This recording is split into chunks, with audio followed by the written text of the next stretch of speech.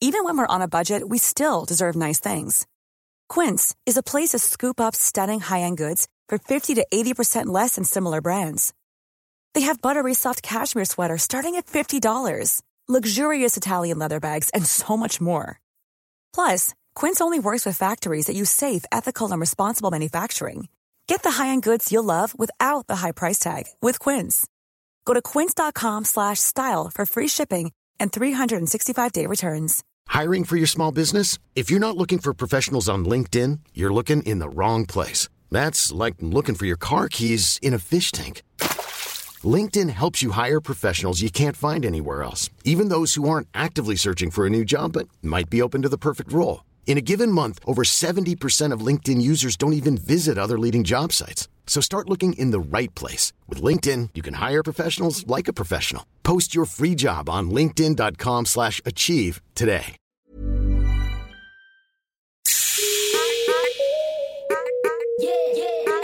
Welcome to the Dope Black Woman podcast, the podcast where we share stories of Black excellence as part of our safe digital sisterhood. I'm Leanne Levos. I'm Rashan, but you can call me Shan. I'm Livs. This week on the podcast, we're talking about daddy issues and attachment styles. Welcome back to another episode of Dope Black Women. Today we are discussing this term, daddy issues, because as most of you know, Father's Day is this Sunday in the UK, and it is something that can stir up a lot of emotions in people. It's something that can cause some controversy and just some difficult conversations, particularly when it comes to daddy issues. So guys, when you've heard the phrase before, what is like the image that you get in your head? Trauma. And also like girls that are just very promiscuous. That like growing up, really? That's what I thought. Yeah, like if a girl had daddy issues, she would normally be someone who was very promiscuous and like just always put herself out there towards men. The type of women or girls that were labelled to have daddy issues, the reason why the person saying it was labelling them that was usually because they were quite like overly promiscuous, very like, I don't want to use the word hoe, because I don't like that word, but hoe. Yeah, I guess that's true. That was definitely the narrative growing up. It's funny, for me now, I just think we all have daddy issues. Like, I'm convinced every woman has some sort of daddy issues, even if they had a good dad, right? And then all men have mommy issues, like taking it back to Freud and all of those theories. Like, it's, yeah, I think we just all have daddy issues. And they all definitely, like this episode, which obviously Livs brought the idea of attachment issues to us earlier in was it the last episode or episode before? I think it was the episode before. But yeah, the more we talk about it is the more I see like very clear connections between my daddy issues and how I am 100%. in relationships now. Yeah.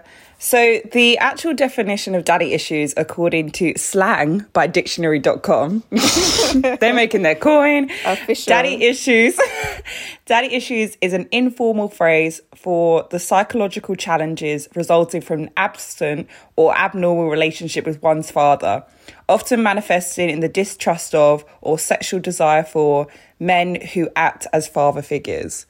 That to me hits the nail on the head, because when I think about my relationships, it is definitely my relationships with men that have been most affected by my relationship with my dad. Like, there's a clear correlation there. Yeah, no, definitely. I would say, and more so the significant relationships that I've had. Like, I think the relationships that have meant the most and probably also been the most traumatic are that laugh. People. That was a trauma laugh. She was like, cry. That was a laugh off your pain laugh. Are definitely people who remind me so much of my dad, whether in terms of their personality or their approach to things, down to the careers that they had. Yeah, like 100%. I saw a tweet the other day and I was like, oh my God, she hit the nail on the goddamn head. And it was like, why is daddy issues used as an insult to women when actually it's about how men have failed? And I'm like, bruv, it's true. Why do we use it as an insult to women when it's like the woman has done nothing wrong in this scenario? Amen. Like, she's the victim. But yeah, it's used as a justification for like, oh, she was crazy, she was needy, she was out here, she's got daddy issues. Like that whole narrative is so toxic. And I think it does happen in the Black community, especially. 100%. Like, I think I'm less likely to hear a white person say daddy issues. Yeah. Or maybe, I don't know. I don't think I've heard Maybe. any of my white friends say that. Leanne wouldn't know. That's true. Yeah. I haven't heard any of my American white friends say it. But yeah, no, as I think about it, it's true. It is quite because it's like, how did I get these daddy issues? Where did they come from? They clearly came from some toxic masculinity that was going on in the household from when we were younger. Yeah. So, I mean, like, how would you describe, and obviously, like, only say what you're comfortable with, but how would you describe your relationship with your dad was like then? Like, what about it formed daddy issues? I think in my family, generally, it's like long pause. Oh, God, I have to just do a deep breath. I can feel trauma coming through. Yeah, I mean, I think for me, I think growing up, I was definitely, and this is true for both of my parents, but particularly for my dad, because my dad was around, but he wasn't necessarily present, if that makes any sense. You know, he did what he thought he should do as a dad, which is show up at the ceremonies and, you know, make sure that he was there to discipline us, but he wasn't really present. So I think there was this like constant need for approval from him, or like him demonstrating that he loved us. I don't remember my dad saying "I love you" when I was growing up, because I just he was born he was born in the 1920s. My dad was born in 1929. So by the time he had me, he grew up in a colonial time, you know. And I guess at that point in time, I know I only found out later on in life that he had his own daddy issues, you know, that he had a tumultuous relationship with his father. And so I think for me, there was always this need for his approval. Well, I totally agree with that. Like, my relationship with my dad and my relationship with my mum are completely different. Like, I don't think, it just doesn't come naturally to me now, after all these years, to go to my dad if I had like an emotional well-being problem. If I had a physical problem, like I needed someone to take me to the hospital, yeah, I'd call my dad, because as you said, he always has turned up for the things that you could write down on paper that make someone a good dad, like you know, making sure you had a roof over your head, making sure there was food on the table. Can't like relate. Tick tick tick, those things were done. But for me, those things were done from my dad and also my mum. But you know, my dad was like the father figure, like 100%. But I don't know, I think like there's so much to be said about men that come from a certain generation, because they're now having children and are struggling with their relationships with their children, because, you know, something like mental health, which is really important to me and has been such a big factor of my well-being, you know, he sees as this thing that like millennials have just made up, and like, you know, we're too sensitive. Back in my day, you had to kind of just get on with things. You know, you couldn't have time off work for something that was going on in your head. It's all in your head. It's all in your head. And I'm like, yeah, I know. Like, I know it's in my head. Yes. I think it's quite interesting what you're saying, because I think I relate a bit more to Leanne in terms of like always being there but not really being present. So like growing up, for a lot of my childhood, my dad was in and out of prison for most of it, and that meant there'd be long periods of time I'd be really close, and there'd be other periods of time where I had to just deal with him not being there. So I think because of that, this is deep, fuck. Because when I'm deep in it, yeah, when we come on to like attachment styles later on, this actually all makes sense now. I've just gone full circle. Wow, this is amazing. But anyway, yeah, because of that, I think I've actually started myself. But basically what I was saying was, he was like always in and out of prison, and then similar to what Leanne was saying, like, he doesn't say I love you. I think I messaged him that like in the last 12 months, and he sent me back a gif of a bear going like this. For people that blowing a kiss. It's like a bear blowing a kiss. So I said I love you, and he sent a bear emoji back of a bear blowing a kiss. Not even love you. Not even love you. No. And like I remember being at uni, yeah, and I was going through a really bad time, and I called my mum, she didn't answer. I called my aunt, didn't answer. I called my nan, didn't answer. I said, you know what, I'm gonna have to call my dad, yeah, because there's nobody else. I messaged, I think I WhatsApped him, and I was like, Dad, I'm not sure why, but I'm feeling really low. Uni stressing me out, blah, blah, blah. The guy sent me pictures of this new place he was going to start renting out for a club. He ignored what I said and just changed topic. And I was, at that point, I thought, this guy's got something wrong with him. There's no way someone's child can come to them in such distress that I did in my message, and you send them something, you didn't even acknowledge it. Like, you could have just done a thumbs up, or sent a, like, you could have Googled, like, positive quotes for the week, and then just sent me one of them. Send me something you found, like, just nothing. On Google Images. He didn't do nothing, but definitely in my older age, I definitely attribute that to his relationship with his parents. But growing up, I think the more I get older, the more I'm empathetic towards his story. Because I think growing up, I was very much frustrated by not seeing my dad act in the way that my friends' dad did. So, like, a lot of my friends are in 2-parent household families. A lot of them are middle class. So their experiences with their parents are very different to me. And, like, I always used to I don't know if you guys ever did this. I think it's actually very unfair, but hey-ho, this is life. But I used to always compare my mum to my dad a lot. So I used to struggle in my head, not one's a woman and one's a man. They're your parents. So it's like, if mum can do all these a million things, why can't you do like 2 out of those million? That was something I found very frustrating, because my mum was someone that I've spoken about this time and time again, that I'm really, really close to. So I got a lot of like emotional attention and love from her. Like, I can tell. The woman says, I love you randomly throughout the day. Like, I don't even live with her anymore. She'll text me, love you, hope your day's going well. So, like, imagine having that and go to 0. No, exactly. My mom was like that too. My mom was always kissing us, always hugging us, always telling us that she loved us. When anybody that knew my mom would say that, like, her main thing was her kids. Like, she was obsessed with her children, and possibly to the detriment of our marriage. Like, so... the same thing. It was like opposite extremes operating in the same household. It was weird. And I find it interesting because I've got a cousin that I was talking to, and from the outside looking in, her family seems so perfect. Like, they're rich, they got... Actually, let me not identify them by truthful identification. But anyway, trauma. Yeah, basically, I was talking to her, and she was basically saying, like, her mum doesn't ever hug her, and, like, doesn't say to her she loves her and stuff like that. And I was so confused. I'm like, how can your mum not say she loves you? And I've got, like, another friend that it's the same thing, where, like, her relationship with her mum's quite toxic, but her relationship with her dad is really, really positive. So I find it so interesting, like, when I talk to different people about their relationships, and then you kind of hear how it differs. Because, like, we're all saying the same thing, like, we're closer with our mums, but there's actually so many people that have got, like, a whole nother story to tell.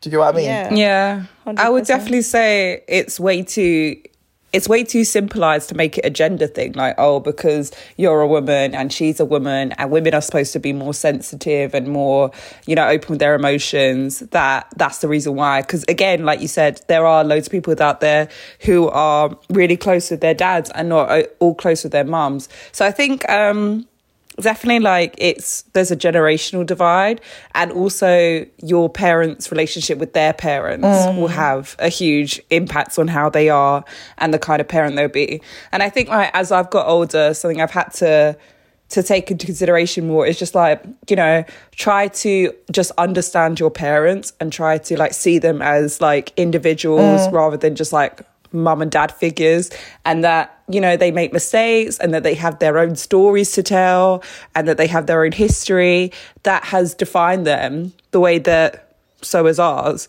And not saying that's easy, it's still really fucking difficult. How transparent would you say your parents have been or are? Because I feel like when I tried to talk to my dad about his story, like, recently, because we've gotten a lot closer, he naturally in conversations things will come up, and then I'll find out more about him.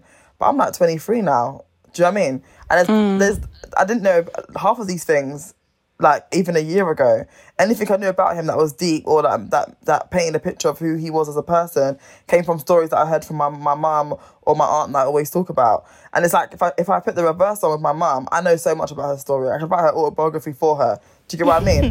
Maybe some bits would be missing, but for the most part, like, I know it. So, like, for you guys, what's your experience been like in terms of finding out, like, information about your dads?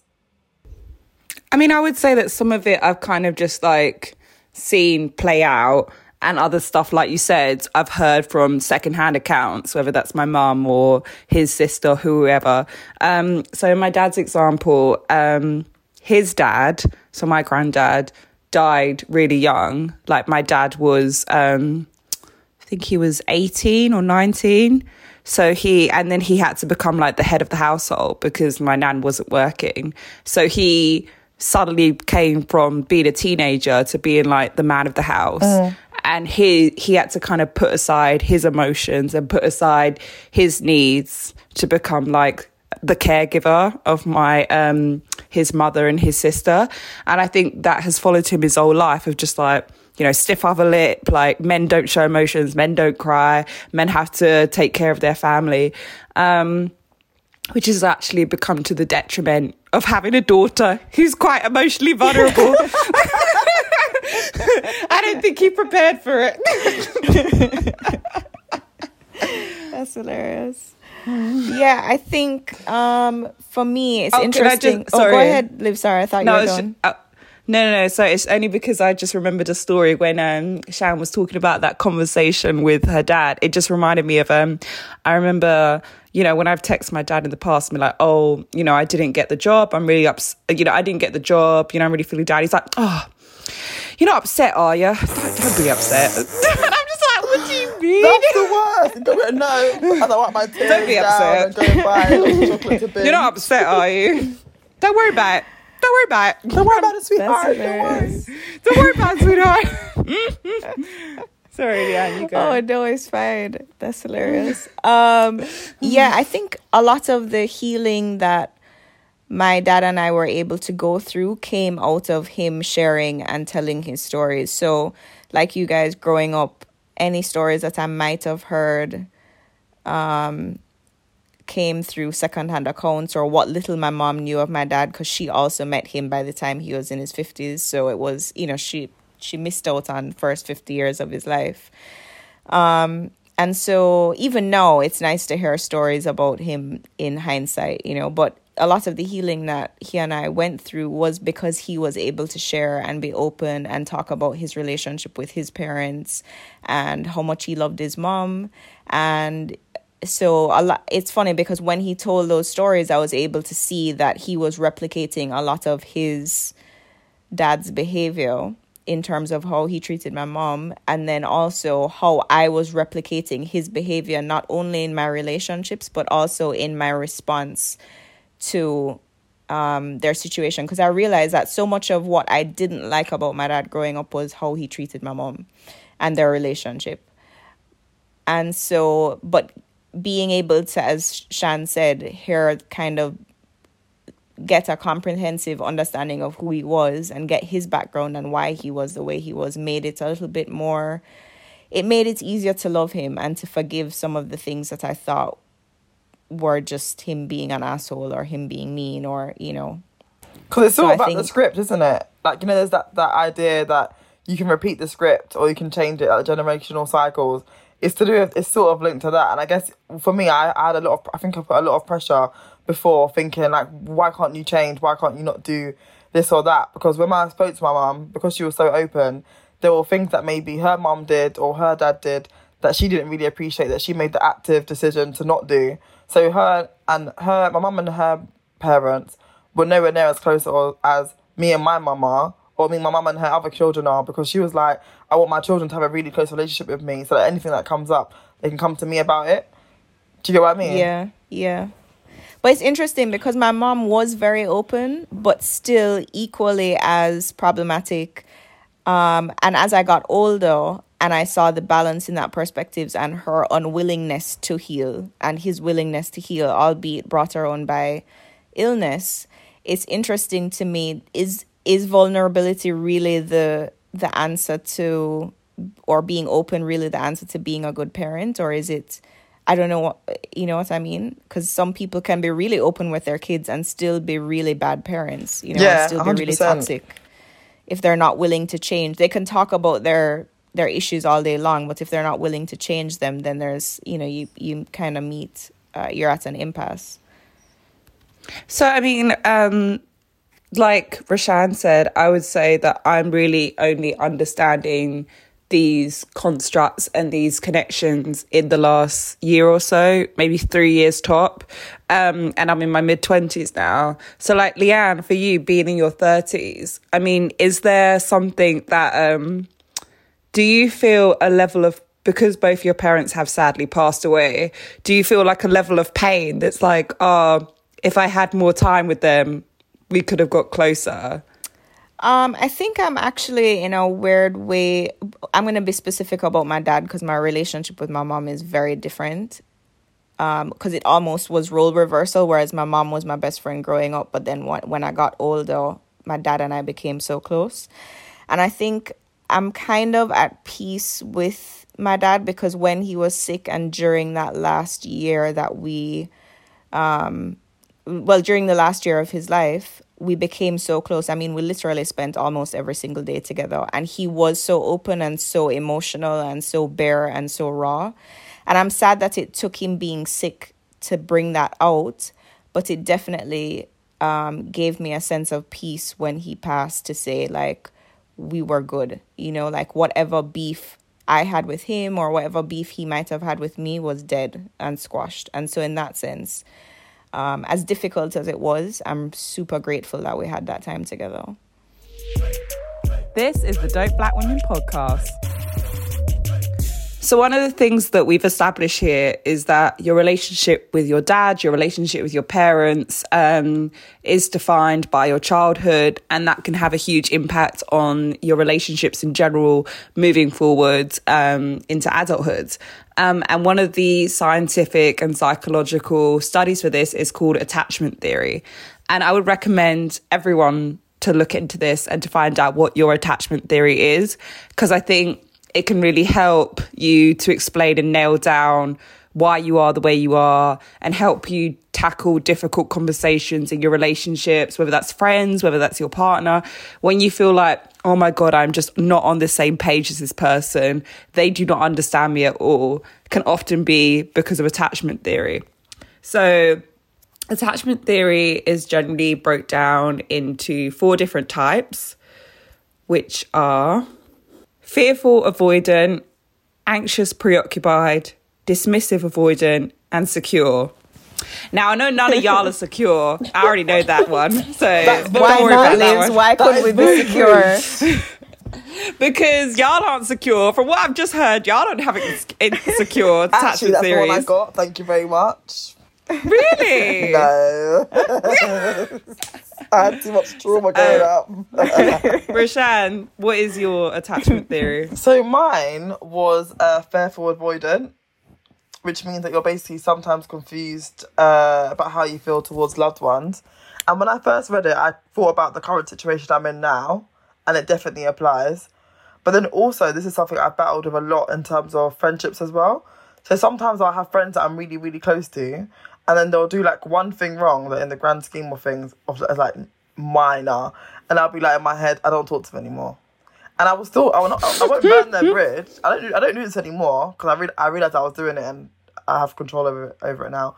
But I don't do it anymore. But this is like 2 years ago I would do this, and then I'll be like, I'm gonna burn that person's bridge, and I wouldn't actually burn it. I would just distance myself from them for quite a while, like 6 months, 8 months, 10 months, 12. And that was just how I would deal with it. And it's actually quite toxic to be like that. I mean, when it comes to friendships, I've definitely nailed it in the head. That doesn't happen anymore. But I know that in my current relationship that I'm in now, this is definitely playing a part. And only reading this now, I'm like, oh, that's what it is. So, I mean, Rashan, do you feel that, like, you struggle to build, like, boundaries? Do you feel like you struggle to allow people to get close to you almost? I think with some people, it definitely varies person to person. So, for example, my friend Ella, who I met at uni, within, like, I think it was less than 2 weeks, we had both shared, like, some very, very sensitive information with her that, like, most of my friends don't know. I mean, when I say most of my friends, I'm talking about my close friends, like my immediate circle, not like Tom, Dick, Harry and his wife. Do you get what I mean? But it was like, that was literally like 14 days. But then I have other people where it's like, I've been friends with them for years and years and years, and I trust them completely, and they don't know like that part of me. Do you get what I mean? So I think when it comes to like trusting people with like sensitive stuff or vulnerable stuff, I think it just depends. I think I can sometimes be quite an energy person. Like, I know when I can trust someone or when I can't, because I'm quite intuitive. And most of the time, in fact, all the time, it hasn't really ever failed me. So, yeah, I think I'm alright when it comes to that. What did you guys get? I got fearful avoidant as well, actually. Oh, interesting. Yeah, and it definitely is. Although I think mine probably manifests itself a little bit differently than Shan's. I think for me, I have a tendency to kind of anything that seems remotely safe and stable, I tend to run away from. Because it says I'm such a commitment phobe. Like, I think I purposely sometimes walk into difficult situations or situations that I know are unlikely to last. Can I reply to that? Yeah, of course. I watched this clip the other day. I can't remember if I sent it to you or not. And it was basically about I can't remember. It was about something versus compatibility, yeah. And in the video, she talks about having a wound mate. And she was no, somebody else sent it to me, but I do remember seeing it. Yeah, and she was basically saying that, like, sometimes you gravitate towards people who remind you of the wounds and the trauma of what you experienced as a child. So when you're in a relationship, you should either be healing with that person, or you're just repeating the wound that you had before. So yeah, I feel like 100%. That kind of reminds me of the fearful avoidantness bit. Because when you was talking about, like, the commitment phobe, I feel like I've met guys that are quote unquote, maybe not, I wouldn't even say like nice guys, but like quote unquote like just genuinely decent people, and I've found a reason not to like them. And looking back, it's like that reason's not valid at all. I just made it up. And so even my girlfriends are asking me all the time, like, are you sure you even want to be in a relationship? Because it feels like you purposely self-sabotage all the time. And it makes sense, because in the email that, the results of the test are sent to us, it says the fearful avoidant often had a strong bond with a parental figure as a child. This subconsciously taught them to crave emotional connection, but that it was also unsafe. And it's true. I do definitely crave the intimacy and the connection, but as soon as it's there, it's like, oh, I might lose this. So it's either you cling to it or you run from it. And I think I have a tendency to run from it. And do you ever feel like when it comes to this more happened when I was younger as opposed to like now. I think all of my friendship group hasn't really changed. But when I was younger, I was definitely like hyper aware if I felt like I exposed more of my vulnerable side than my friend did. Do you get what I mean? And if they didn't expose as much as me, it made me draw back. So if I felt like this person knew like 100% of my... I'm being dramatic. This is going to sound very childish because this is how I looked at it when I was younger. But if I'm looking at like, oh, this person knows 75% of my story and I only know 65% of theirs, it would be like... I have to withdraw back. I can't trust them. Yeah, 100%. But it's because the emotion. It felt like why couldn't they be emotionally available? Do you get what I mean? And I feel like when it comes to relationships as well, I expect that a lot. So I expect the guy to be very much emotionally available because that's what I know I'm willing to give out, even though it's very different for men. And if there's even the smallest sign, I'm like, I pull back. Yeah. I have to wait it out until that person shows me another sign that they're committed or that they're putting forth the effort or whatever it is. How would you guys say that your attachment style has been affected or has been influenced by your relationship with your dads? I think it's just that constant need for approval. It's like that, as I said, when I was growing up with my dad, I was very much I saw myself and my siblings and my mom seeking approval from my dad as like the head of the household, and oftentimes not getting it. And even if you did get it, it wasn't lasting. So I think in that sense, it's like you're searching for a sign that this person is on board with you. And the minute that you don't get it, it's like, oh, this might not be sustainable or it might not be real. So let me just pull back before I get too attached and I get hurt. I think with me it's a bit different because mine was less about approval, and I think it was more because he was in and out of prison. And when I was younger, like my family didn't tell me the ins and outs of how long he's gonna be there, when he's gonna come out. And sometimes you're in, you're out on bail, or you're in, and then you're in a DCAT prison, so you come out for a day or a week. So it was just so unsettling. So it was hard to get a routine of like this is what my relationship with my dad's gonna be like now, because it was like, well, in a year's time he's gonna go back to prison, then it's gonna have to change. So I think that's where mine comes in, because it was like it was never black and white of how our relationship was gonna be for whatever period of time it was. It was always fluctuating, and I had to just adapt to that. So I think that's why as well, when it comes to relationships, I find it really easy to just push people away and let go. So even if there's someone that's really close to me, I can literally like burn their bridge and be over it in a week. In fact, Livs, you know, when I used to work with you, do you remember that guy that I was like obsessed over? And then like a week later, you was like, oh, how was it? I'm like, oh, it's fine. I'm fine. But like when Liz was like, don't talk to him, I was like, I have to talk to him. Like I was even mad. And then as soon as it like ended, like within a week I was good, like genuinely good. Not even like fronting. I mean, I was good. So it's just. But I think the thing that people forget about that, or what people don't realize, is that when people who are fearful avoidant, just using myself and yourself as an example, make the decision to be committed to somebody, like it's deep. Yeah, like you need to appreciate that, because coming from where we're coming from, that's almost impossible for us to do. Livs, what did you get? I'm assuming you didn't get fearful avoidant. Or secure. I did not.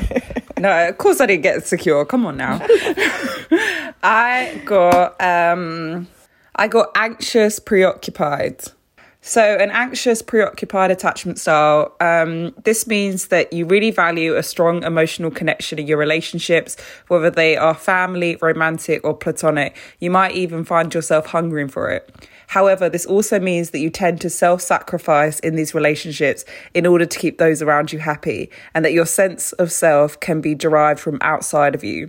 Unfortunately, this also means that the value you place on relationships so supersedes your own needs and causes you to essentially abandon yourself.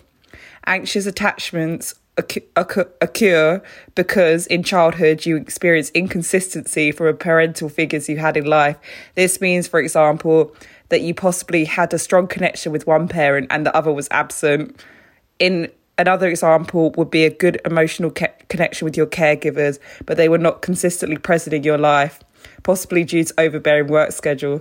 Cool, blimey, geezer. Drag me! I was dragged.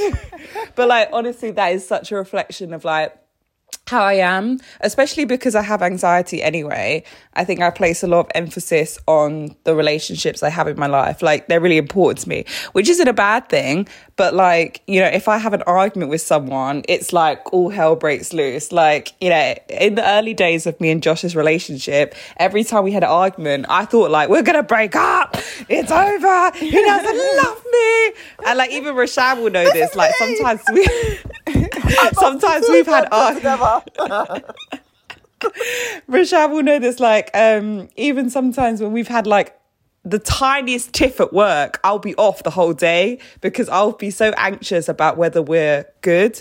Like, and I'll always be fine, you know? I would always be cool. Like, yeah. I'm sitting there like, we're not cool. And that is definitely anxious tendencies like coming out. I mean, like, what was my point going to be?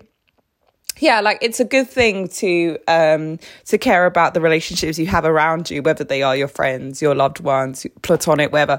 But when it gets to the point where like other people's emotions dictate your inner peace, that's a problem. And I think that's what I deal with, that like how other people are and how our relationships are will really mess up like my inner psyche. Like, I can't. But do you think that's linked to this, or do you think it's linked to anxiety?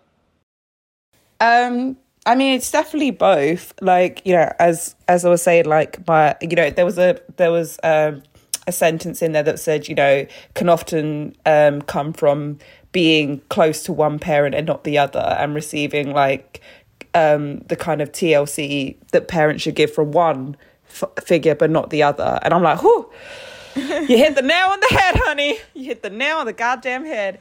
So it's again, going back to what we said at the beginning of this podcast, it's really upsetting that daddy issues is seen as a negative trope that women have, when it comes from like real psychological behavior and real psychological trauma that has been studied and has scientific evidence for, and yet seen as, you know, women are emotionally dramatic creatures by nature almost. Because I think if men were willing to have this conversation, a lot of them would also have similar attachment problems, whether that's because of their mum or dad or both. Yeah, I was going to say exactly the same thing, just that men are just taught or just socialized to do the very opposite of what we're socialized to do. You know, we're socialized to be emotional and emotive and feminine and all of the things that come around with that, often even if they're negatively categorized, whereas men are taught to be strong and unemotional. And please don't trigger me today, because it's so annoying. But it's not seen as a negative thing for a man to do that, you know. This is it's what not I'm seen saying. as a negative thing. Start the things now.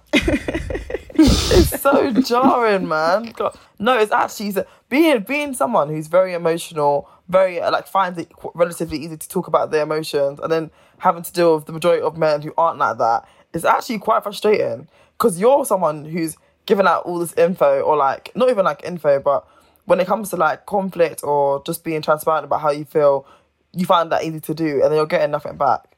And then what I find is that when it comes to conflict, then all the feelings come out. Why are the feelings coming out now when there's conflict? Only after the problem, when you want to try and fix it. But before, when I was talking, you couldn't respond, no? Shut up.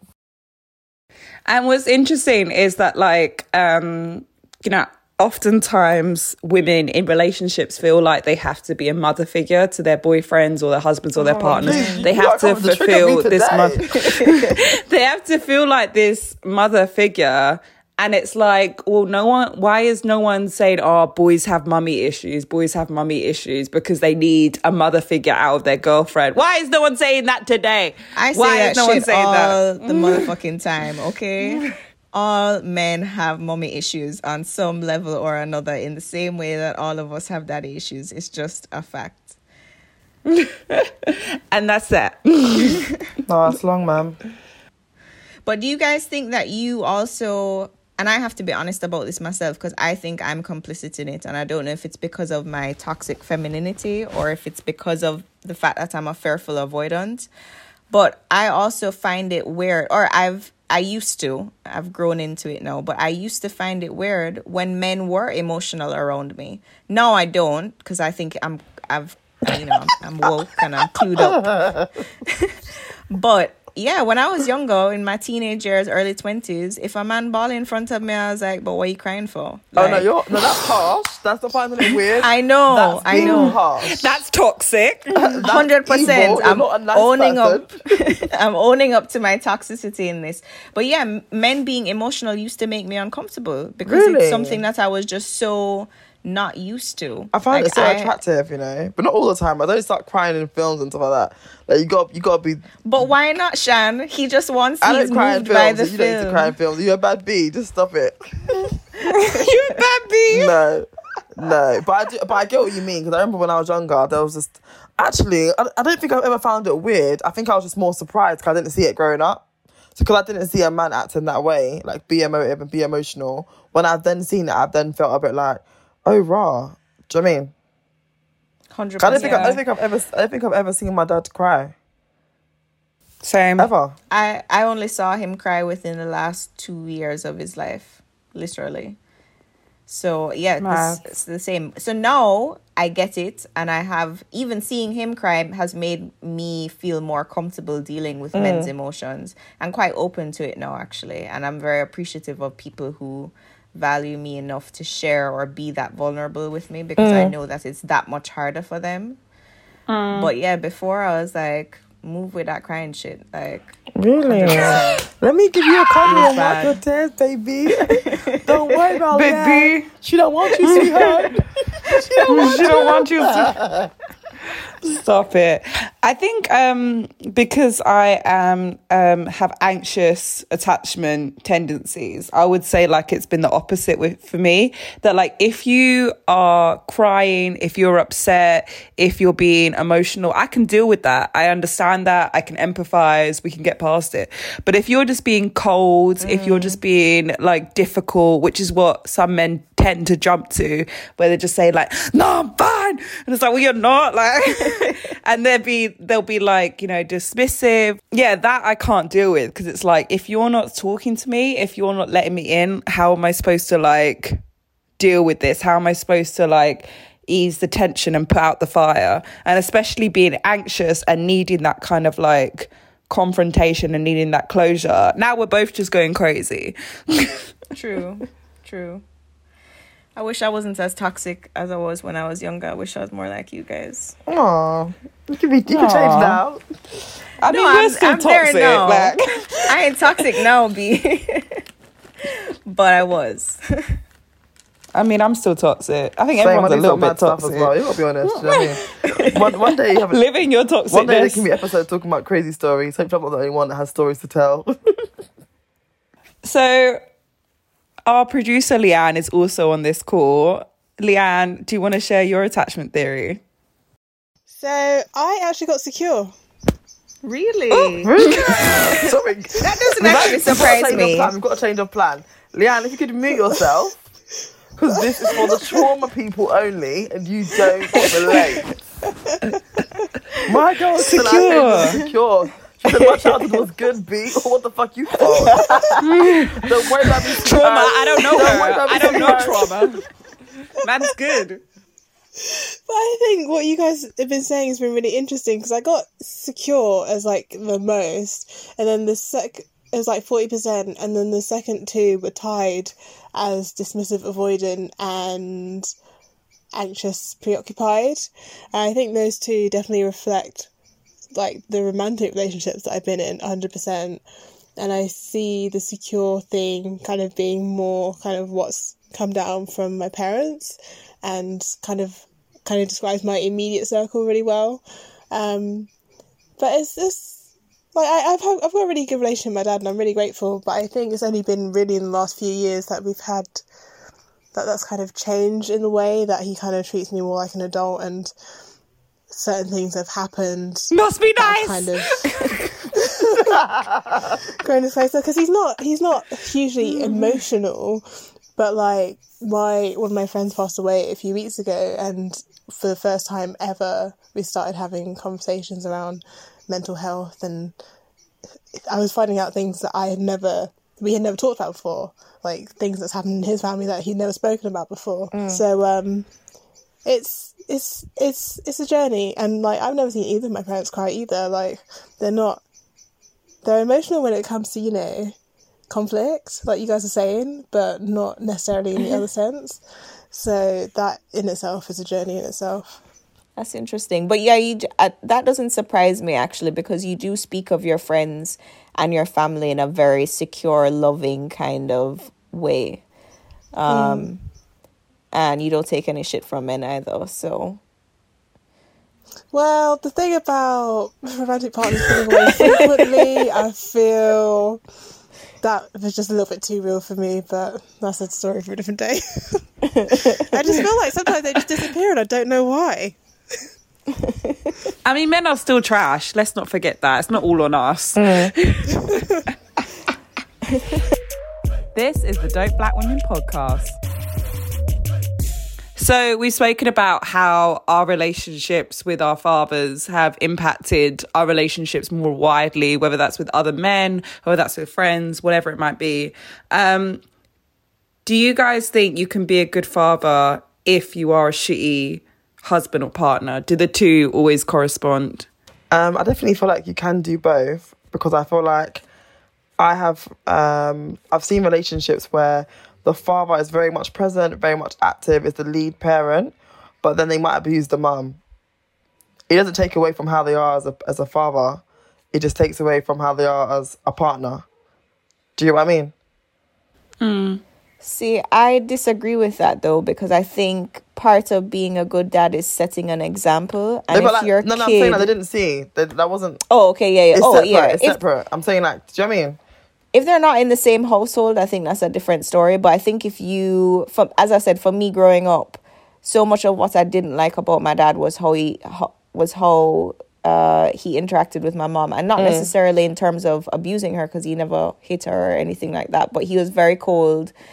You know, there was a lot of infidelity in the marriage. So for me, seeing that obviously fucked me up as we've come to find out. So clearly that his parenting. Yeah, I heard what you're saying, actually. You know what I mean? The success of his parenting was impacted by how he treated my mom. And so if he had been a better partner, some of the things that I did, he might not have been a great dad, but some of the things that he did that I didn't like may not have been an issue. Yeah, I feel like if you and your partner don't have a secure marriage or a secure partnership, then that is going to like filter down into how you raise your children. And I don't think you always see that though, because I feel like there's lots of relationships where the child grows up thinking that everything's rosy-dozy and perfect, and it's really not. And it's not until they hit 18 or 21 when they realise that actually XYZ was going on in the household. And but then it fucks you up. It's like a train wreck, like bursting into your house when you find it out at an older age. But I'm sure there's an example where the person didn't ever find out. So that person's a good dad, isn't it? I think it's very rare. I think most... I watch a lot of EastEnders, okay? Nothing is rare. This is a real storyline. But I do think... I don't know. I think most children are like smarter than adults give them credit for. Like they know what's going on in their house. They know what their mum and dad are like and what their relationship is like. And, you know, kids pick up on things. Like they pick up on conversations that I think, you know, the adults think, oh, they're not listening or they're not aware of, they're not in tune to. Like, you know, and then that affects their idea of relationships as well. Yeah, I think like I definitely... No, because I'm just thinking about, like, you know those the sort of dads that are toxic in terms of they create, like, you know, like, so for example, let me give you a scenario, yeah. So there's a parents and they're arguing. There's parents and the mum's pissed off the dad or whatever, but then the dad makes the whole house feel that there's an argument.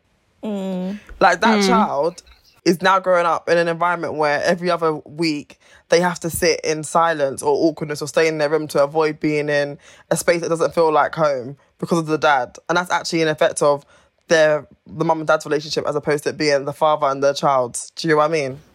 That's me. That's actually my life. So on reflection, I take it back. It's good to learn. Deep story. I remember when I was 14 or 15 and I was taking like what we call my CXCs, but I guess you guys call it GCSEs.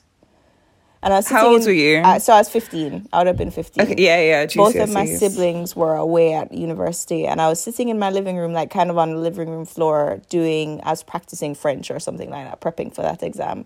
And my dad had been out and my mom decided that this night she was going to change the locks and not let him in. And I remember him coming home and like trying to get into the house. And my mom was like, no, you're not coming in tonight. I'm sick of your shit. Da, da, da, da, da. And I remember him looking at me and being like, Leanne, please let me in. And my mom was like, don't let him in. He was like begging me to let him in. And I was literally caught between the two to say, do I let him in? Do I not let him in? Da, da, da, da. And it was this huge thing. And maybe by like 12 o'clock, by midnight, my mom just opened the door, let him in, and then went to sleep. And I was like, what on earth is going on? And so there, as you see, there's this constant like back and forth that just was never stable. So yeah, I have that distinct memory of both of them making it. My dad tried actually really hard not to let us know what was going on, but being my mom's best friend or feeling like I was her best friend, you know, we shared everything and that went both ways. And I also think that probably isn't a good thing. I do think there are certain things that you need to shield your kids from in order to not make them pick sides or choose between the two of you.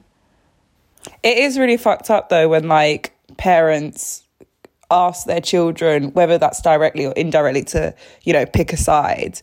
Because it's like, whatever I do, I'm going to upset someone. Well, this isn't even about me. Yeah, exactly. Like, I'm not even the one who's involved in this argument, but because we're all living in the same household, it's like I'm expected to say something. So it's either you do that, you pick a side, you don't get involved, so then you have to kind of just like go in within yourself in order for it not to affect your mental health, or you have to play like the parent role. You have to become the parent and try and get these two adults to like work it out and ease the tension when you're the child. Yeah, that's exactly what I did. So I was like, let's go to therapy, let's figure it out, let's like, you know, let's have conversations. Eventually I was like, y'all just need to get divorced, which they never actually did. Like, they separated and they moved to different countries, but they never actually got a divorce. It was really, again, this very like tenuous connection that they had. Yeah. I mean, have you heard of parentification? Parentification. Yeah, have you heard of this theory? What's that? This idea of just like, hold on, let me get up the official definition. I look at this stuff a lot, guys, you can tell, right? But it's good. It's good to be knowledgeable. Do you get like Josh to do it as well? So like with the attachment style theory, when you did yours, did you ask him to do it? He told it to me. He showed it to me. He was like, "Oh, take this." Wow. He's a woke king. Go, Josh. So parentification, he also told me about this theory, is the process of role reversal whereby a child is obliged to act as a parent to their own parent or siblings. In extreme cases, the child uses this to fill a void of alienating parents' emotional life. So I feel like that sounds I feel like that's like a lot what you went of through. firstborn children, though, you know. I'm not even going to lie. Because I feel like a lot of us, whether you have a dual parent household or not, you have so much responsibility with like looking after children.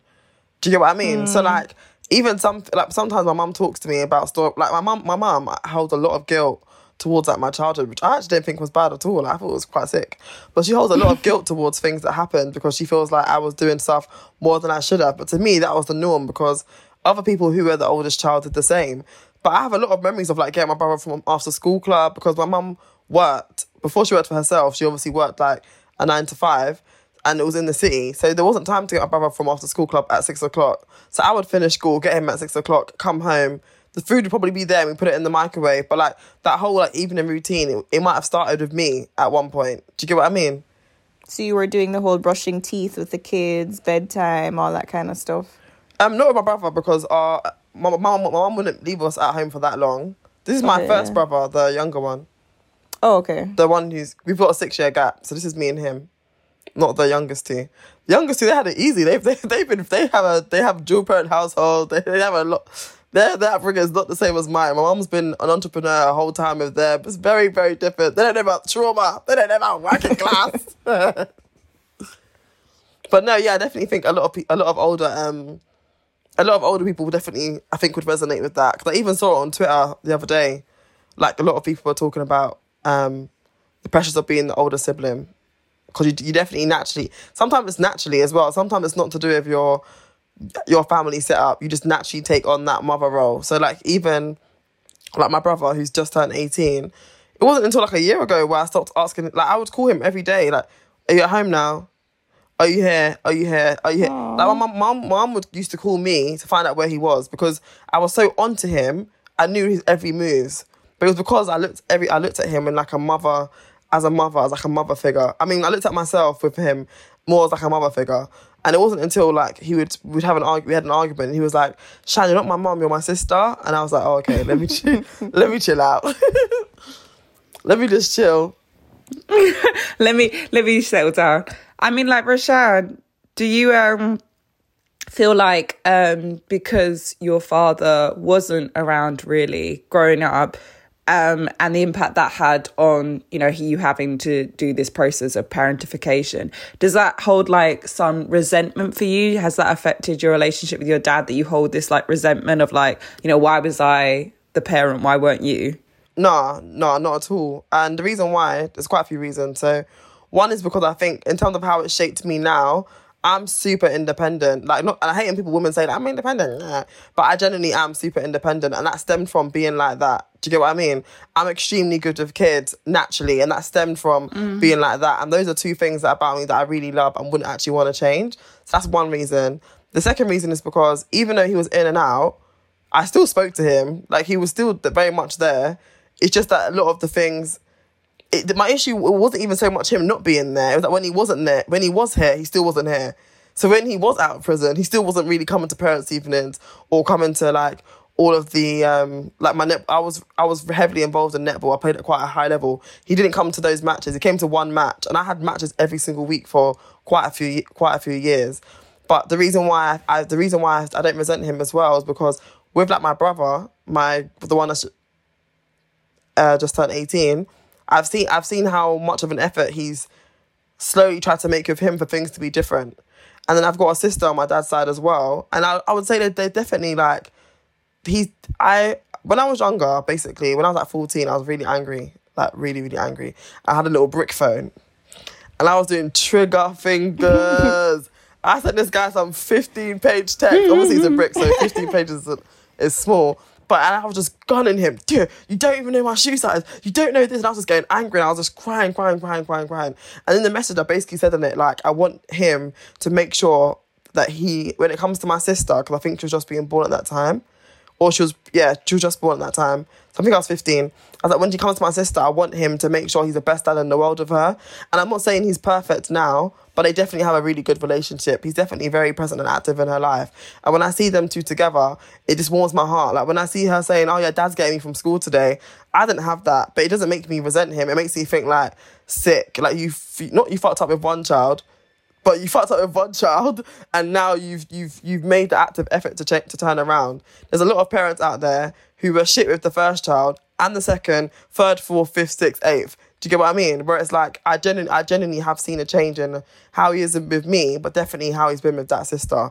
So I can't really resent him for that, because you're trying. And for me, in any of my relationships that I'm in, whether they're platonic, romantic, my parents or family, if someone's trying to actively do better, whether it's up to your standard or not, you actually can't wrong them. It's just up to you if you want to tolerate that person anymore. But if they're trying, there's like, that's it. Do you get what I mean? That's really mature of you, because like a lot of people, you know, would see the father in their life being different with younger siblings and just be enraged by that, just being like, you know, just be upset by that and angry and jealous by that. The fact that you can see the positives of that is really, I think a lot of that really comes mature. From, like, it's definitely easy for me to do, and I think for a lot of people it might not be, but I didn't really feel like, it wasn't until I hit a certain age, I can't remember when it was, maybe college, where I realised how,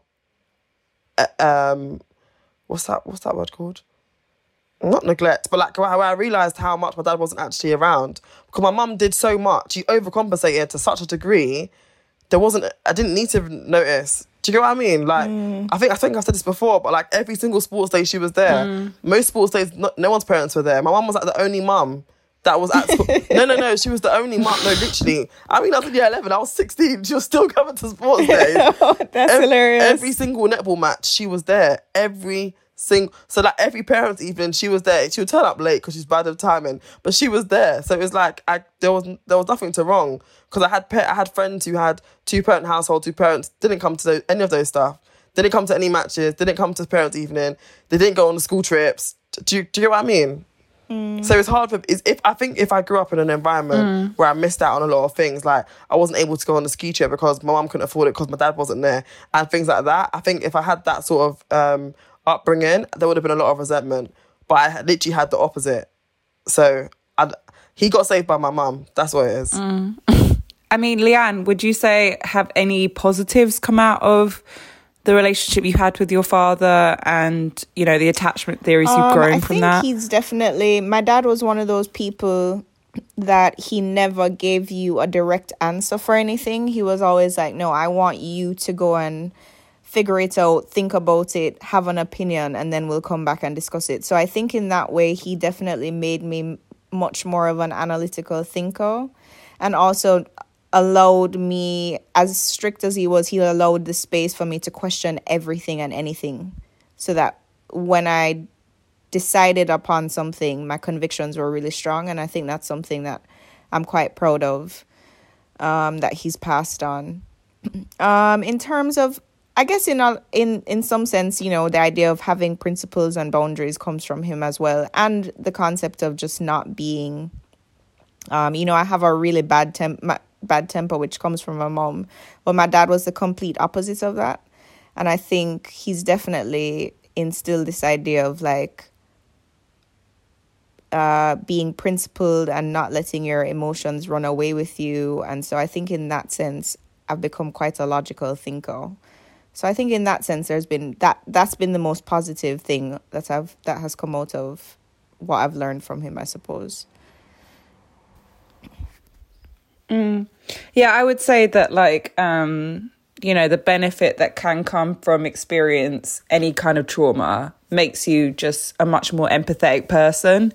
So like when I have conversations with the men in my life, whether that's friends or whether that's my partner, Josh, and they tell me about, you know, the way they've been conditioned or the way they move through the world or their relationships with their own dads, I can sympathize. Like, obviously I'm not a man, so I'll never understand directly, but I can sympathize. I can offer advice. I can say, look, like, I understand this. And also it's not even that unusual. So I think it makes you a much more empathetic person. Yeah, definitely. I mean, it certainly makes me more empathetic towards other women, for sure, and my friendships and understanding the trauma that my girlfriends have gone through and being understanding and trying to be there for them more. So I think maybe it's affected my friendships more than it has. The positives have affected my friendships more than they have my romantic relationships, I suppose.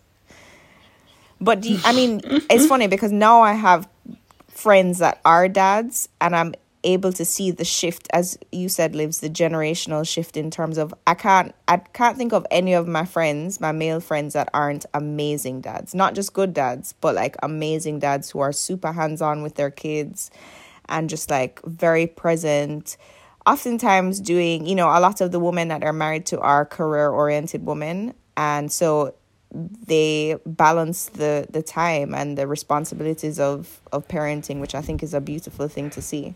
Do you think, I don't know if you guys can relate to this, but for me, like if I meet a guy and he's got children, I feel like I has them more stronger in terms of like, not my criteria, I don't really have one, but I think I want to assess them more about their ability to be a dad first before even my partner, because of my own experience of my dad. Yeah, for sure. I think I look out for how my partner treats other people generally. And so if he were to if he were to put me before his daughter even, I would like side eye him, you know. What about his baby mum? To be honest, it depends on why they broke up. Like if he cheated, for instance, so I have dated a guy who had an ex-girlfriend who also was the mother of his child, and he did her dirty, and obviously like he kind of reformed, shifted, moved on. It was a completely new relationship, and I'm not going to judge him for that, but I also can't judge her for being the way she is towards him or the way she was towards him, because she went through some real shit and some real trauma, and he just has to suck salt and accept that for what it is. So unless she's being unreasonable, then you kind of just have to let that lie, you know, because they went through their own thing that we'll never know the like nitty-gritty details of. It's difficult though. So, you know, we have learned so much about our dads and our relationship with our dads, but it's taken a long time to get to that point. So if you guys could go back in time, if you could have a conversation with your father when you were a child, what would you say that you think could positively influence your relationship and his understanding of you as an individual? I think I got the opportunity to do this. In a sense, obviously, when he was sick and we were able to have those kinds of conversations. And I think at the time, I definitely remember saying to him, I wish you had just talked more and given us a better understanding of who you were. Like growing up, my dad he was born in Cuba. I think I've said that on the podcast before. And he had this whole life before he had us, you know, and I wish I had known more about his upbringing, and I wish he had been more vulnerable and open a lot earlier, and I think it would have made our relationship different. And also, I just wish he and my mom had made the decision to separate. I think people try really hard to hold on and, you know, keep the family unit, but there's, as you said, Livs, kids are really smart and they pick up on things. And I think had they just co-parented separately, I wouldn't have felt like I had to choose between them, or I probably would have gained a better perspective of both of their sides instead of clinging to one. So I think they had just, if they had put themselves first and made themselves responsible for their own happiness instead of worrying so much about ours, which is a strange thing to say as a child. But yeah, I think if they had learned that and just lived their authentic truths, then that's probably what I would have said, or what I tried to say, but less articulately at the time. Yeah, I mean, it's funny, isn't it, that, like, you know, divorce is seen as this, like, really terrible thing, that, like, if you have a divorce, you failed as a parent, you failed as a couple, you failed as a family, when actually there are loads of people that will tell you, like, oh my God, like, things are so much better since we divorced, like, we're so much better at co-parenting, our family dynamic is so much better, and actually we should have done it sooner, is what a lot of people will tell you about divorce. So the stigma and taboo attached to it is so toxic. I think for me it would be similar to Leanne in terms of I'd want him to open up and tell his story more, because I feel like that's something I'm now on a journey of trying to do, and I don't know the way to do it without intruding, because if he was to try and be like to me, oh yeah, great, so the last year and a half we've had a really strong relationship, tell me your trauma, I'll be like, what the fuck out of here, who the hell are you? And especially when it's coming from the opposite direction, it's just the child going to the dad, I think it would be even more of an easy option for him to just be like to just block away. And I told you before, I said I love you and sent me the bear emoji, so I know that it's definitely easy for him to just block things out. Right, and like when we've been talking organically, he's been bringing things up. But I feel like I'm on a journey now where I'm trying to like get information from him to learn about him. And I feel like I wish that would have happened organically as a child, rather than me feeling like every time I see him I need to get a fun fact out, because that's actually just a lot of hard work. But I feel like the reason why I'm trying to learn more about him each time is because our relationship has grown so much, and I want it to continue to grow. So like right now I'm 23. Hopefully by the time I'm 25, it will be pretty much normal. Like, because I spend a lot of time with him now, so I'm hopeful that will happen. But I think the other thing I would really, really wish I could hope for if we went back in time was that he took the burden off of my mum. So in terms of finances, in terms of she still, no, my mum, she still probably would have been at every netball match and every sports day. But her, knowing that she didn't have to take those risks of her workplaces because she would have had her dad there. Like, I remember so many conversations where she would be talking about, like, oh, I can't come into work, I need to leave early to go to my daughter's this, and they'll be on the phone like, well, you can't do that, and she'll be like, well, I'm going to do that. Like, she shouldn't have had to have made all those sacrifices. Like, I can only imagine, like, going through it. Like, I'm sorry. I'm one person and I have no, like, actual responsibilities, and I still feel like I deal with a lot of stuff. So to be this one person and then have two kids, and my mum had me at 17, to then have two kids, have a career, trying to run up and down, do all these things to be the best mum of the world, I can't imagine what that burden must have felt like. So I just wish that there could have been someone there to take that burden off of her. And I know she had that through family members.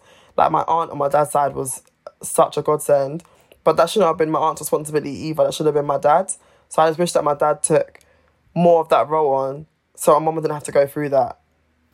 I would say the thing I would try, or the thing I'd want to say to my dad if I could go back in time to my childhood, is I think I would love him to get a more positive way of releasing and dealing with his anger. I think that his way of dealing with his anger has never really been healthy. And I think that can be the same with a lot of men. It's very easy to jump to anger when actually what you are is upset or sad or hurt, or, you know what I mean? Like, it's much easier to become aggressive than to become vulnerable.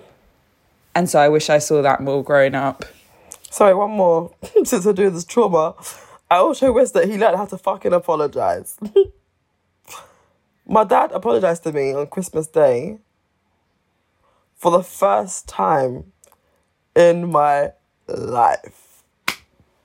My life! My whole life! The first time.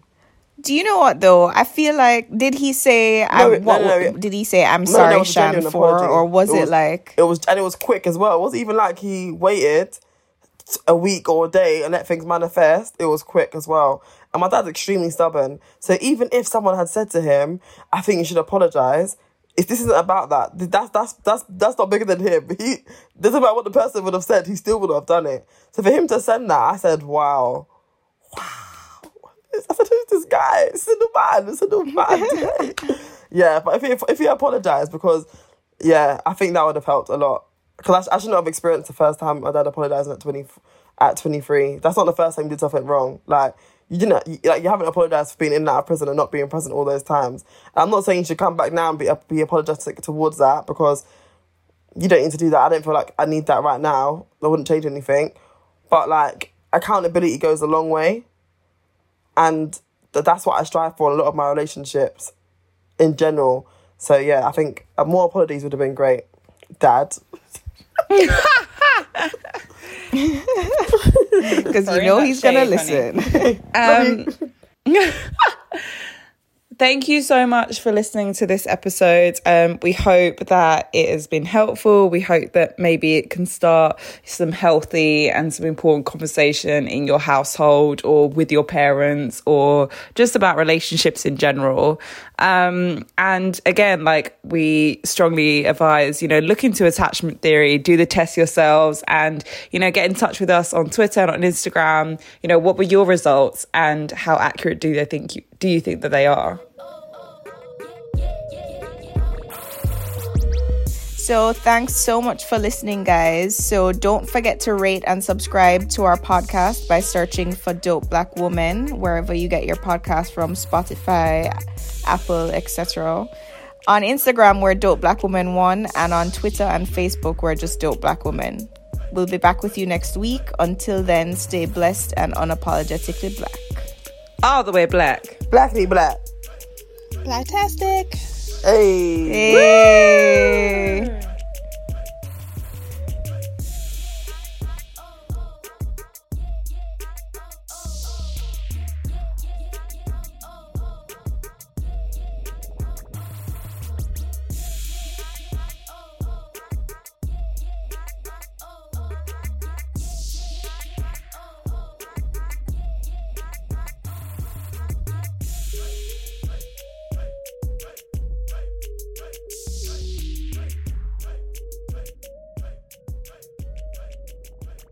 That I find really difficult. Granted, I'm recording really... my podcast.